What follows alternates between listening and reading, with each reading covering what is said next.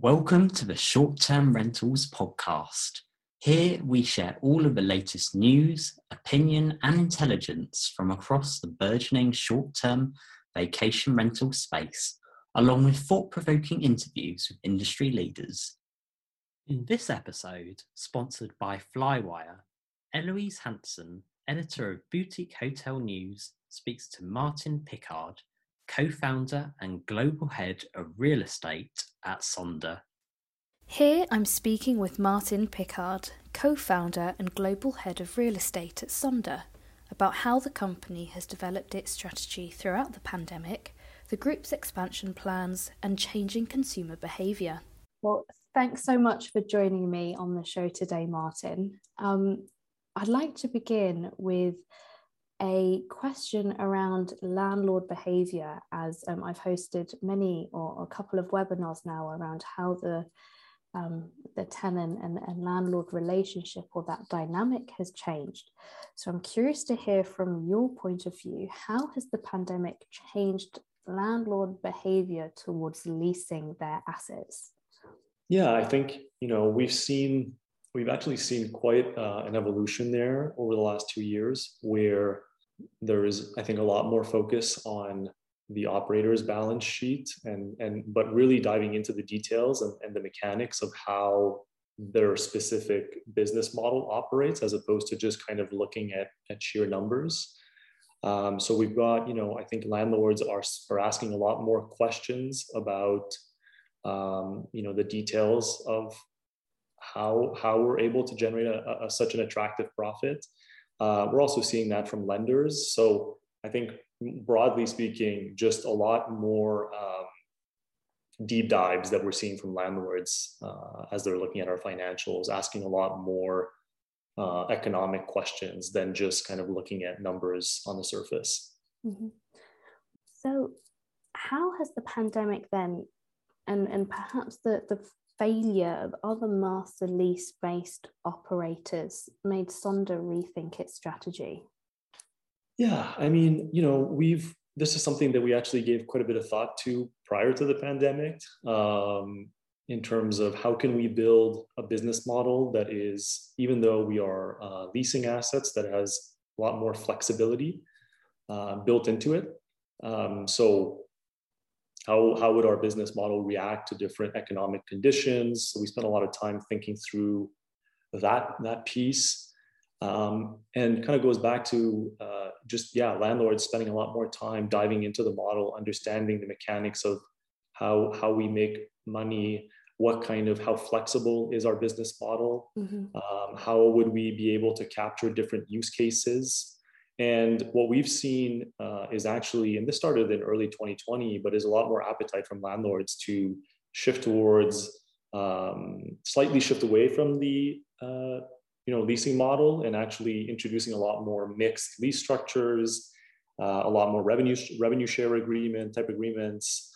So aligning the interests, but also them having a lot more exposure to some of the benefits that our model have to offer, which is, again, that sort of the flexibility, the fact that we can go out and capture a lot more use cases, because we're able to capture some of those longer term stays, because we have a model that is a lot lighter and a lot more, that leverages technology a lot more than other traditional hoteliers.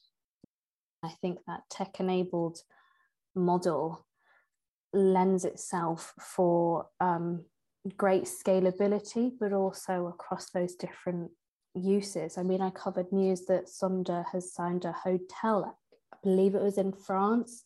Was it in Paris?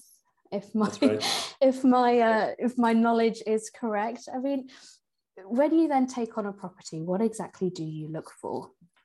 Yeah, I mean, our goal or our mission is to be the largest and most loved hospitality company in the world. That means that we need to be in all the kind of high traffic, high demand areas. So obviously, as any hotelier would tell you, location is super important. So, is this a great location? I think we also like to provide a more authentic experience.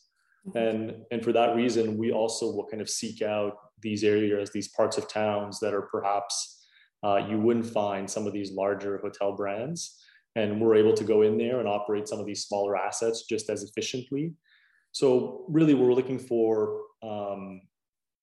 great locations, assets that we think will be amazing for the brand.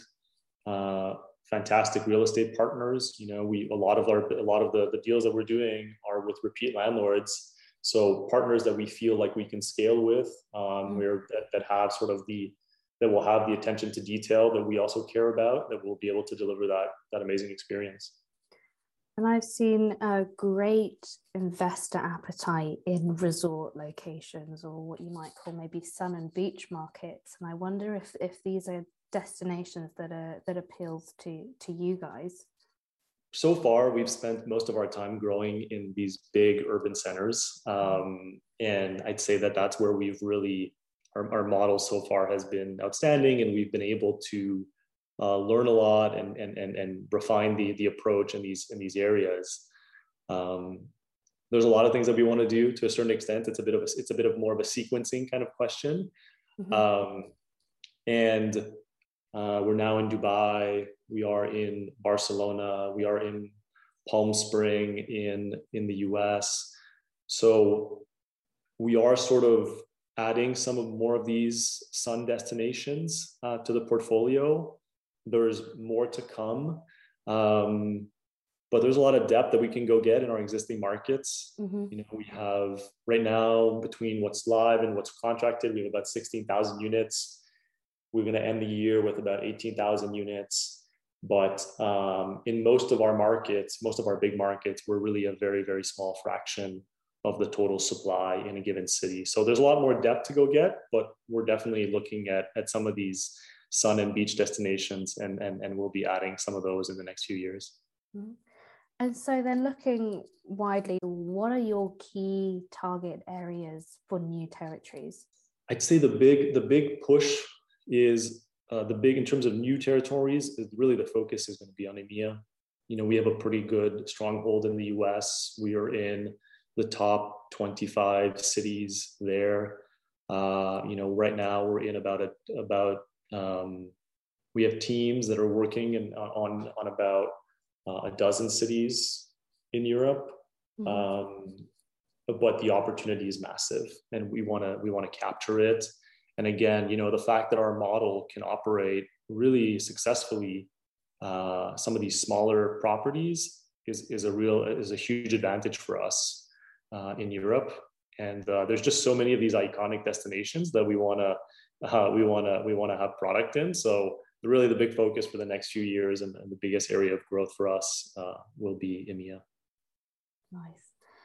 And I'd be curious to hear whether you're seeing a shift in what travelers or consumers are now seeking from their stays. You mentioned earlier, Martin, that, for example, the pivot to the longer stay model with people relocating, the mobile workforce are able to just pack up and go. So are you noticing any shifts? Well, I think the biggest shift that we've seen is in the length of stay, where, prior to the pandemic, we were sort of seeing somewhere between 2 to 4 nights, depending on whether it's our hotel product or sort of our apartment product. That has gone up tremendously, especially as people are either deciding to work on the road, if you will, as people are sort of deciding to do these longer trips where they will work from somewhere and combine that with leisure. And as a result, there's a lot more, how we think about the type of stay that we can deliver, with the kind of experience, the type of space and what kind of setup you want when you're traveling for, say, 10 days to a city, as opposed to staying there for 2 nights. We think that that's something that's going to stay for a while. So we've spent a lot of time thinking about how do we deliver a better experience for someone who's staying with us for 10 nights as opposed to 2 nights. And as you can imagine, it's very different. So that's probably the biggest shift that we've seen over the last 2 years. Mm-hmm. I mean, my next question was actually touching on this idea as to whether this change in the length of stay is going to lead to a long-term or maybe permanent change in the hotel product. In which case, let's flip it on its head and let's look at the short-term market. What do you think hotels can learn from the short-term rental segment? Well, I would start by saying I think both sides can learn a little bit from each other. But in terms of what the hotels can learn from the short-term rental segment, I think the short-term rental segment is more in tune with what millennials want in terms of experience, and are better set up for these longer-term stays. This is where I think hotels have the most to learn. And, you know, it's not just about providing a larger space. I think it's just how you think through the entire service model. And what we've noticed is when people are staying for a longer period of time, they want to be a lot more independent, autonomous in their experience. Mm-hmm. And that's where technology for us has really served us well, where people, if they're staying there for 10 days, they may not want to reach out to the concierge every time by phone or going downstairs. They actually like having all of these services through the app and being able to access their unit themselves, being able to do the check-in, connecting to the Wi-Fi, all of these small things, and how you interact with the space and the building that you're in and the neighborhood that's around you is very different than somebody who's in and out for 2 nights that may not be in a discovery mode. They may be in a kind of, in and out mode. So that has completely changed. And I think is something that I've seen the short-term rental segment do a lot better than I think the more traditional hotels. Mm-hmm. So let's close off our conversation today and take a look at this SPAC merger that is happening with Sonder. I mean, how do you plan to use this to fund the business come next year? Yeah, I mean, I would say the SPAC is kind of a natural evolution for us as a company, as a logical next step for the company to be public. We're really excited about the fact that we provide a lot of financial runway and allow us to really execute on the growth plan that we have in mind. Again, like, we have so much opportunity ahead of us in Europe. We have a lot more depth that we can go get in all of our existing markets. And this transaction provides for us the financial means to really execute on this growth plan that we've put together. Well, I wish you the best of luck with it. Let's do catch up at some point in the future. And if I don't see you before then, do have a good Christmas. All right. Thank you very much. Thanks for listening to this week's Short-Term Rentals podcast, and a big thank you again to Flywire for sponsoring this episode. If you'd like to keep up to date with industry news, head on over to shorttermrentals.com and sign up to our weekly e-newsletters.